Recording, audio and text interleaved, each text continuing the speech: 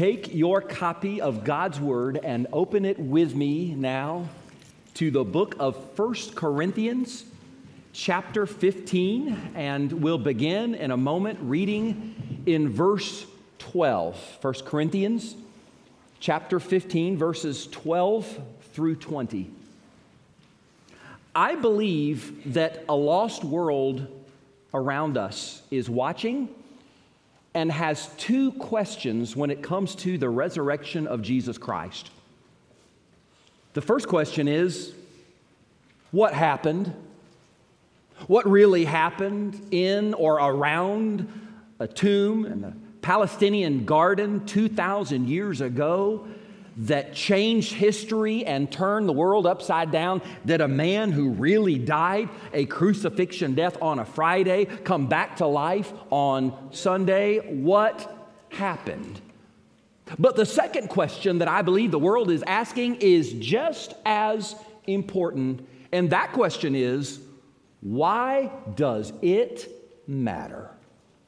Even if Jesus rose from the grave, what does that mean for my life today?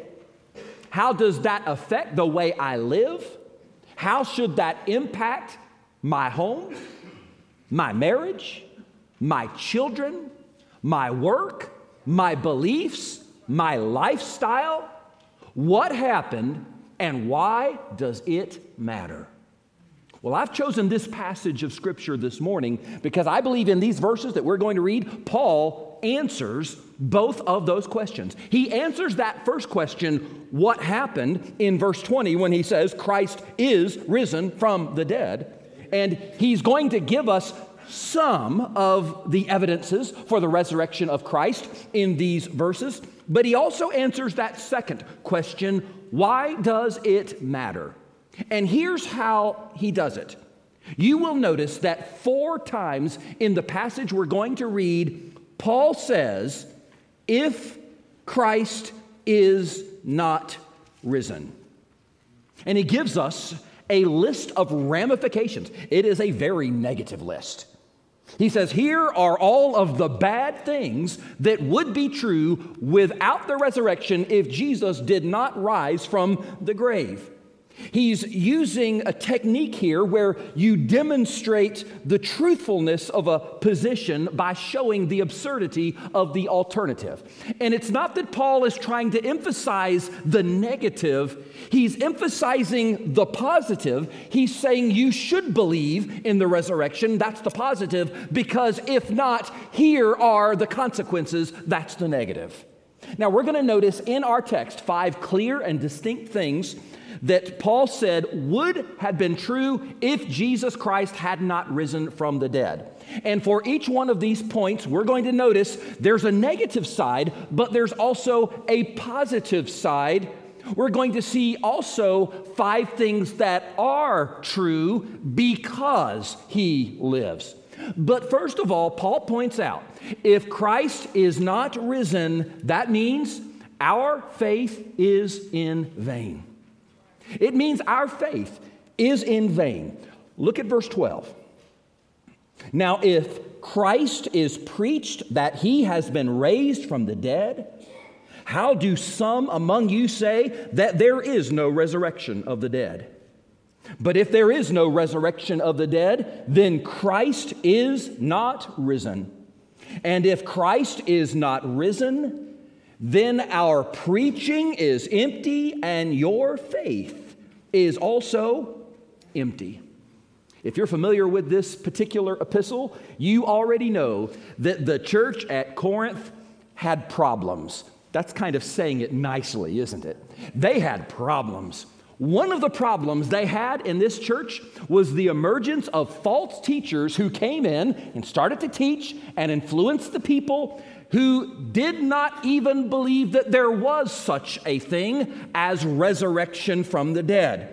And so Paul is wanting to show them why this teaching is so dangerous. He said, if there is no resurrection, that means Christ is not risen. And if Christ is not risen, get this, our preaching is empty. That means it is in vain. And the reason why our preaching is in vain is because that would mean the faith that we preach is also in vain.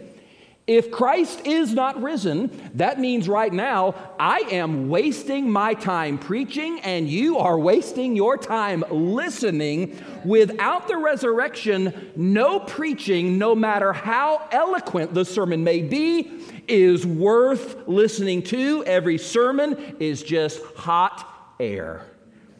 Now, Paul makes a very bold and blunt statement here. If Jesus did not rise from the dead, it's vanity to put your faith in him, and it is vanity to share that faith with others. And why is that? It is because Jesus staked everything, and I mean everything, on his own resurrection. We remember that story in John chapter 2 when he cleansed the temple and he overturned the tables of all the money changers. The religious leaders got so mad and they asked him, "By what authority do you do this?" And you remember what he said? He said, "You destroy this temple," talking about the temple of his body, "and in 3 days I will raise it up again." Think about that. Jesus said, "My resurrection is my authority." Not according to Howard, but according to Christ himself. If Jesus is risen, we should listen to him and heed what he says. But if he is not risen, we should disregard him and ignore what he says. If Jesus is not risen, that means he was the greatest con man in history, and he doesn't deserve our worship or even our sympathy. There are some people today who say, well, you know, the resurrection really doesn't matter. It reminds me of some boys out on the playground that were getting ready to play a game of football, and they were dividing into teams, and each leader was picking his players. And about halfway through, it dawned on them that nobody bothered to bring a football. And so they stood there looking silly for a few moments, trying to figure out what they were going to do. And there was one little boy who said, well, never mind the football, let's just get on with the game. Well, that makes about as much sense as saying, never mind the resurrection, let's just get on with Christianity. It doesn't make sense. If Christ is not risen, preaching is vain because our faith is in vain. And I told you that for every negative point Paul is making in this passage, there is a corresponding positive point. If Jesus is not risen, our faith is in vain. But because he lives, our faith has a foundation. Because he died and rose again, just as he said he would, that means that we can trust everything that he says. Everything that Jesus said about life, about death, everything Jesus said about sin and judgment and heaven and hell and any other thing, you can take it to the bank. If Jesus died and rose again, that means that his word is the final word on everything. And so we don't have to wander aimlessly through life without any kind of direction, without any kind of moral compass to guide us. If Jesus is not risen, then that means our faith is in vain. But because he lives, our faith has a foundation, and the foundation of our faith is the living Christ. Thank you, Jesus. There's something else Paul tells us if Christ is not risen that we need to consider. If Jesus is not risen, that also means our witnesses are false. Our witnesses are false. Look at verse 15. Yes, and we are found false witnesses of God, because we have testified of God that he raised up Christ, whom he did not raise up, if in fact the dead do not rise. For if the dead do not rise, then Christ is not risen. In verse 15, Paul gives really one of the greatest reasons why we should believe in the resurrection of Jesus Christ. He says, if Jesus is not risen from the grave, that means we are false witnesses. Now, it's interesting, false witnesses, that's just one word in the Greek, in the original language. And this one word that Paul uses, it's a combination of the word false, but also the word that translates martyr. Because these were witnesses, but these were witnesses who would be willing to be martyrs for the faith. These were witnesses who would be willing to actually die for their belief in the resurrection of Jesus from the dead. Paul's talking here about every person who was an eyewitness to the resurrection of Jesus Christ.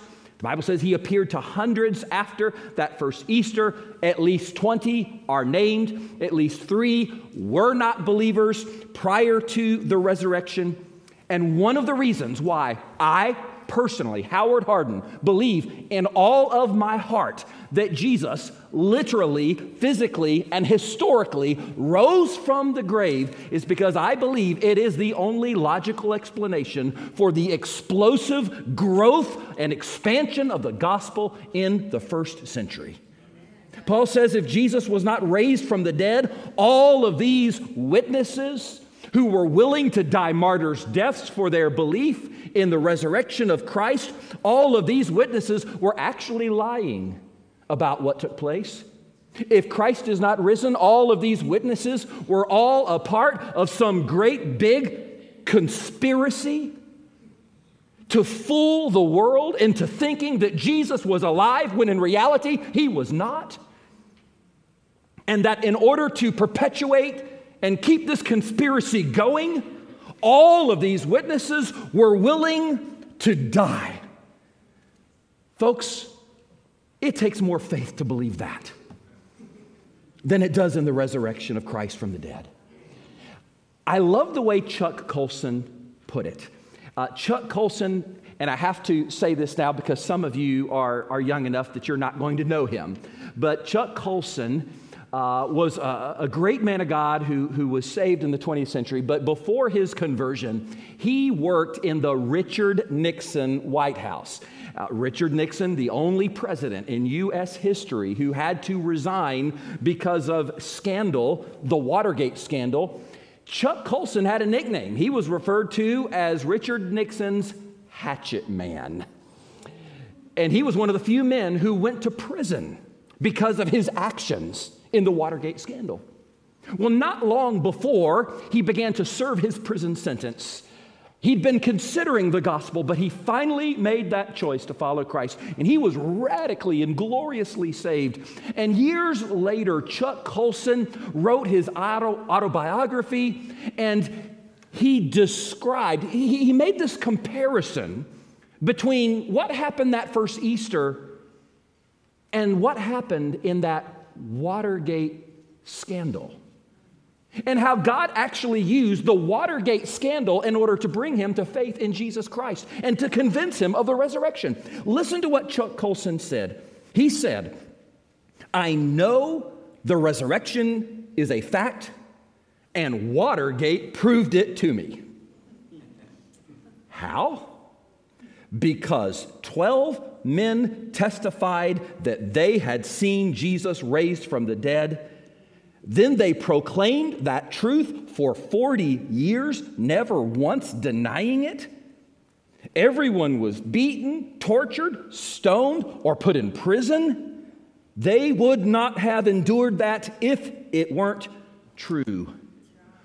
Watergate, on the other hand, embroiled 12 of the most powerful men in the world, and they couldn't keep a lie for 3 weeks.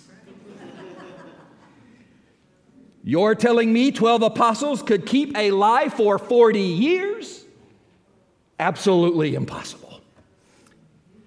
If Jesus is not risen from the dead, then that means that all of those eyewitnesses to the resurrection were not just mistaken, but they were willfully wrong. They were liars. That means our witnesses are false. But on the other hand, because Jesus lives, what does that mean? That means that truth can be known. It means that we believe by faith, but it is not blind faith. It is based on the evidence that 2,000 years ago, Jesus of Nazareth indeed suffered Roman crucifixion and died and was found to be alive after the third day by many witnesses. And those witnesses then went out and filled the world with the preaching of the gospel, turning the world upside down. And even today, guess what? He is still transforming lives because he lives. He still changes hearts because he lives. He's still delivering those who are in bondage. If Christ is not risen, our witnesses are false, but because he lives, truth can be known. Amen. Paul mentions another consequence. If Jesus is not risen, our sins are not forgiven. Consider this in verse 17. And if Christ is not risen, your faith is futile. You are still in your sins. Paul goes from making apologetic arguments to making more theological arguments. He says, if Christ is not risen, guess what? There is still a God, and he is still holy. And you are still a sinner. You've still broken God's law. And the wages of sin is still death. And if Christ is not raised, what does that mean? That means you are still in your sins. That means you still need a Savior. That means unless something were to happen, you would be cut off from God for eternity in hell. Because listen, it is the resurrection of Jesus Christ that proves God accepted the payment Jesus made when he died on the cross for our sin. Let me put it this way, as practically as I can. Imagine that you are out shopping and you are visiting various stores, and in one of the stores, you hold in your hand a bag that is filled with the merchandise you bought earlier in that day. Now imagine someone comes to you and says, hey, those things in your bag, those aren't yours. That merchandise is not yours. What are you going to do? You're going to pull out the receipt. And that receipt proves that the merchandise has already been paid for and is therefore your possession. Ladies and gentlemen, the resurrection of Jesus Christ, the empty tomb, is God's receipt. It is proof that God accepted the price Jesus paid on the cross, and therefore, listen to this, once you've placed your faith in him, everything that Jesus purchased by his death on the cross is now yours. Life, eternal life, abundant life, yours. Reconciliation with God, yours. Peace, yours. Hope, assurance, victory, heaven, forgiveness, strength, it's all yours. Paid for by the death of Christ and proven by his resurrection from the dead. If Christ is not risen, your sins are not forgiven, but because he lives, forgiveness is available. Deep down, everyone here knows that we need forgiveness. That is one of the basic needs of the human heart. And because Jesus not only died, but because he rose again, he is able to forgive us. And it doesn't matter what you've done. It doesn't matter how many sins you have committed. Because we have a living Savior, he is able and he's willing to wipe the slate clean and remove your sins as far as the east is from the west and turn you and transform you into a new creation. If Christ is not risen, our sins are not forgiven. But because he lives, yes, God's forgiveness is available to you and to me today. Something else that would be true if Christ is not risen. If Christ is not risen, I hate to tell you, our loved ones have no hope. Our loved ones have no hope. Listen to what he said in verse 18. Then also those who have fallen asleep in Christ have perished. As someone who has a number of loved ones waiting for me in heaven, I got to tell you, those verses hit very close to home for me. A lot of people at the church in Corinth were wondering about their loved ones who trusted in Christ, but they died. And they want to know what's to become of them. Paul doesn't hold any punches here. He doesn't try to water it down to make them feel better about it. He says, oh no, if Christ is not risen, those loved ones that you cherish who died in the Lord, they have perished.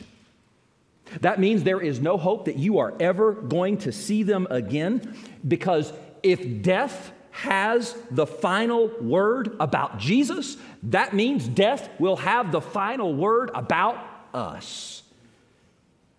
I say this from the bottom of my heart with all the sincerity that I can muster. If Jesus Christ is not risen from the dead, I would not preach another funeral sermon, not for all the money in the world. Not even one. If Christ is not risen, our loved ones have no hope. But again, the positive side, because He lives, what does that mean? That means death is defeated. Look at verse 20. But now Christ is risen from the dead and has become the first fruits of those who have fallen asleep. Amen. When a farmer goes out to his orchard and he sees that tree bearing the very first fruit of the season, he knows what that means. That means there is more to come. Likewise, Paul said that the resurrection of Jesus from the dead is the first fruits of those who are asleep, of those who have died in the Lord. In other words, just as the grave could not hold on to the body of Jesus that first Easter morning, neither will the grave be able to hold on to the bodies of those who have died in the Lord when Jesus comes again one day. Later on in this chapter, Paul describes what this is going to be like, this future resurrection that every child of God can look forward to. He says, one day we're going to have new bodies. One day they're going to be glorified bodies, immortal bodies, incorruptible bodies, bodies that do not ache or get diseased or age or die. And as Paul describes this, you can tell he starts to get a little bit excited. Listen to what he says in verse 55. "O death, where is your sting? O Hades," meaning hell, "where is your victory?" I don't know this for sure, but I think if Paul had been writing this letter to the Corinthians in the 21st century, if he'd been sending this letter to them, not by parchment, but by email, I believe he'd be writing in all caps. Don't you just love it when somebody sends you a text message or an email and every letter of every word is all caps? It's like you can just hear them in your mind just shouting at you a little bit. Paul gets down to the end of this chapter and he gets a little bit emotional. He gets a little caught up. It's like you can hear Paul shouting in the text saying, "Death, where is your victory? Hell, where's your sting?" When Jesus died on that cross, he took the sting of sin upon himself. And when he rose again, he defeated the grave. Like a worker bee that stings one time and loses its stinger, death has no sting for the child of God. That's why Jesus said in John 5:24, anyone who believes in him has passed from death into life. And that's why he said in John 6:40, everyone who sees the Son and believes in him may have eternal life, and I will raise him up on the last day. That's why he said in John 11:25, I am the resurrection and the life. He who believes in me will live even if he dies. If Christ is not risen, our loved ones have no hope. But because he lives, death is defeated. That leads us to one final thing in this passage that would be true if Jesus had not risen from the dead. That would mean our lives are meaningless. Verse 19 says, if in this life only we have hope in Christ, we are of all men the most pitiable. Without the resurrection, if this life is all there is, and the best we can look forward to is an eternity of nothingness, but the worst we can look forward to is condemnation and judgment, well, that means that those who would spend their few days on this earth following a dead Christ, they're the most pitiful people of all. And not just us, but without the resurrection, life becomes meaningless for everyone. For example, there was a famous atheist named Christopher Hitchens who died about 10, 15 years ago, influenced a lot of people, wrote a lot of books, gave a lot of speeches, but he died of cancer. And he was interviewed by Vanity Fair magazine very shortly before he died. And one of the questions that came out in that interview, he was asked what it was like to be dying. And this is what Christopher Hitchens said. He said, I am badly oppressed by a gnawing sense of waste. Meaninglessness.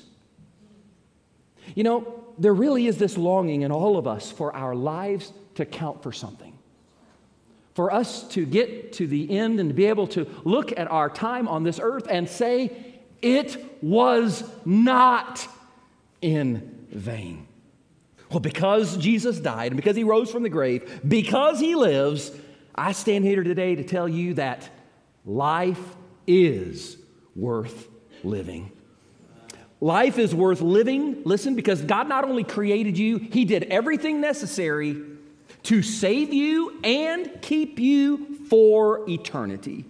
And for that reason, because he lives, we can know that no matter what happens in our lives, no matter what circumstances we face, no matter what trials we go through, we can know that one day, because he lives, it will all be worth it. Christ is not risen. What does that mean? It means our faith is in vain, and our witnesses are false, and our sins are not forgiven, and our loved ones have no hope, and our lives are meaningless. But praise the Lord, because he lives, our faith has a foundation, and truth can be known, and forgiveness is available, and death is defeated, and yes, life is worth living. That is the difference that the resurrection of Jesus Christ makes.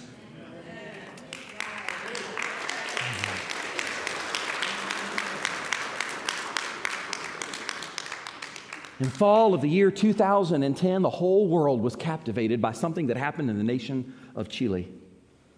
There were these 33 miners who, as they were mining that tunnel through which they went down and came back up, they went in and they came out, that tunnel that they depended upon collapsed.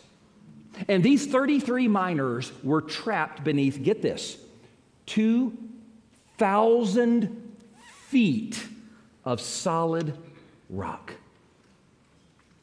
They rationed what few supplies they had down there, and for 2 months they prayed that someone would save them. It was all over the news, all over the world. On the surface, you had a rescue team that was working 24 hours a day, 7 days a week. They consulted NASA. They consulted experts everywhere.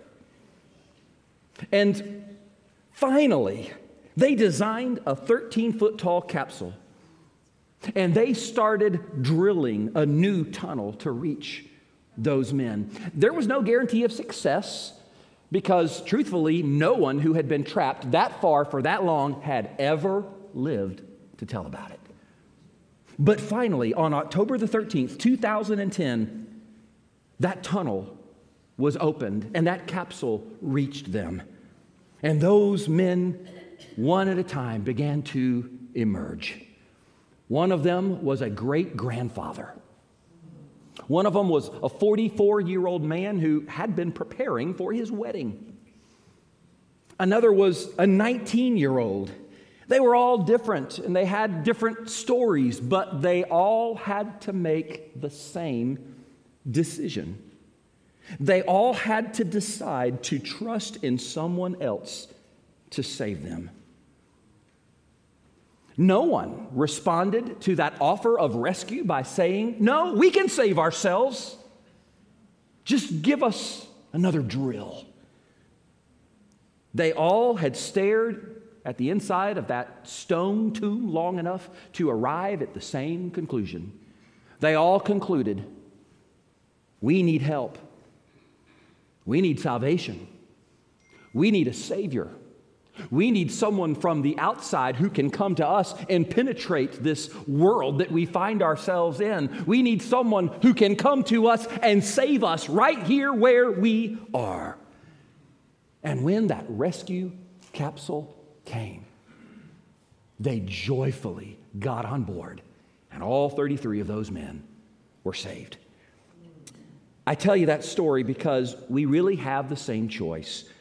Trapped in the tomb of our own sin, we had only death to look forward to, but God so loved the world that He gave His only begotten Son, that He died on the cross for you and for me, and on the third day He rose again.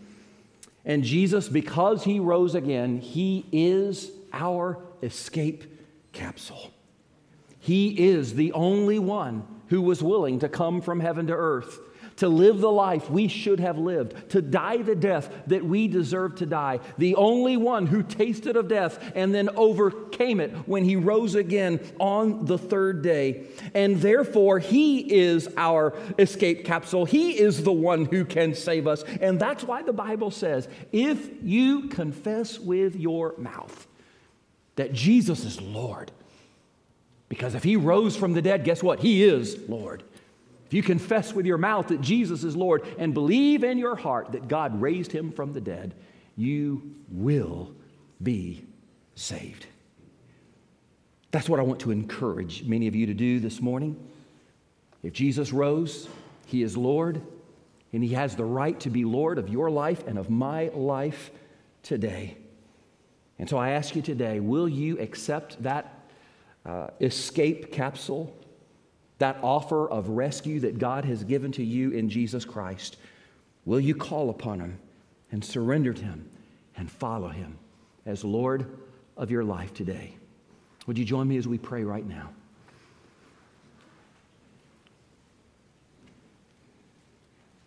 With heads bowed and eyes closed for just a moment, I am going to pray for us. I'm going to pray for all of us, that God would give us the grace to take what we've read in the Word of God today and apply it to our lives, that we would fill our community and our state and this nation and this world with this news, not just of the resurrection, not just what happened, but also why it matters, why it's important, why it is that we must respond. Before I pray, maybe there's some of you here today who you know you need to take that step, that you need to decide, yes, I will follow Christ. I understand, I see, I believe that He died for me, but not just that He died for my sins, but that, yes, on the third day, He rose again. And I'm putting my faith in Him right now for the very first time. I'm trusting Him to save me and forgive me, remove my sins as far as the east is from the west, and give me a brand new start. Jesus put it this way. He said, John chapter 3, you must be born again. That's what He called it, being born again. And so I just ask you, has there been that born again moment in your life? That moment when you said, I'm leaving my sin behind. I'm turning away from myself, my sin, my past, and right now, with all the faith that I can muster, I'm handing myself over to Christ, and I will follow Him. Doesn't mean you're going to be perfect. It doesn't mean that you're never going to sin again. But it means from this day forward, your life is not your own. and that you understand that you've been bought with a price and that you will follow Christ and live for Him. And maybe some of you here today, you need to take that very step. You've never done that before. You've heard the story, how Jesus died and rose again, but you've never been confronted with how you are going to respond to that and why that's important, why it's critical for you to respond and confess Jesus Christ as Lord. If you're here this morning and you need to take that step of following Jesus and confessing Jesus as Lord for the very first time, if you know right now you need to give Him, surrender to Him your heart and your life. In a moment I'm going to pray, but I want to be able to pray specifically for you. Is there anybody here that would say, Pastor, that's me, that's where I am, that's what I need to do. I've been waiting, I've been putting it off, I've been making excuses, I've been enjoying life, living for sin, living for myself, but I understand that this is what I need to do. This is the step that I need to take, that I want to follow Christ. And today I'm going to take that step, and I'm going to follow Jesus and confess Him as Lord of my life. Anybody just by raising a hand would say, that's me, Pastor, that's where I'm at. That's the step that I need to take today, just so I can pray for you. And if that's you, I'll lead you, even right here, right now, just in a prayer of surrender to the Lord. Anybody that raising a hand would say that? Listen, Christian brother, Christian sister, you know someone who needs to hear what you have heard today. Not only that He died and rose again, but why this matters. And so this is our job now to take what we've heard and do what that angel did 2,000 years ago and make that holy announcement. He is not here. He is risen. Our Lord and our God, we thank You for a risen Savior. We thank You that because Jesus lives, yes, we can know You. We can be saved, we can be forgiven, and life has meaning, and it has purpose. The resurrection changes everything.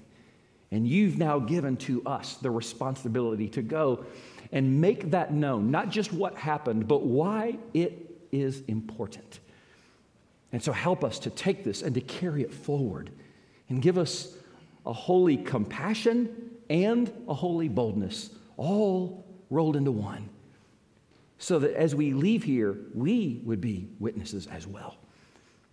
Father, I pray for everyone here today that we would respond rightly to the message that we've heard and to the verses that we have read, that we would not just read this and be casual about it, that we would understand that empty tomb requires a verdict from every single one of us. So show us what that should be in our lives today so that we can apply these glorious truths to our lives.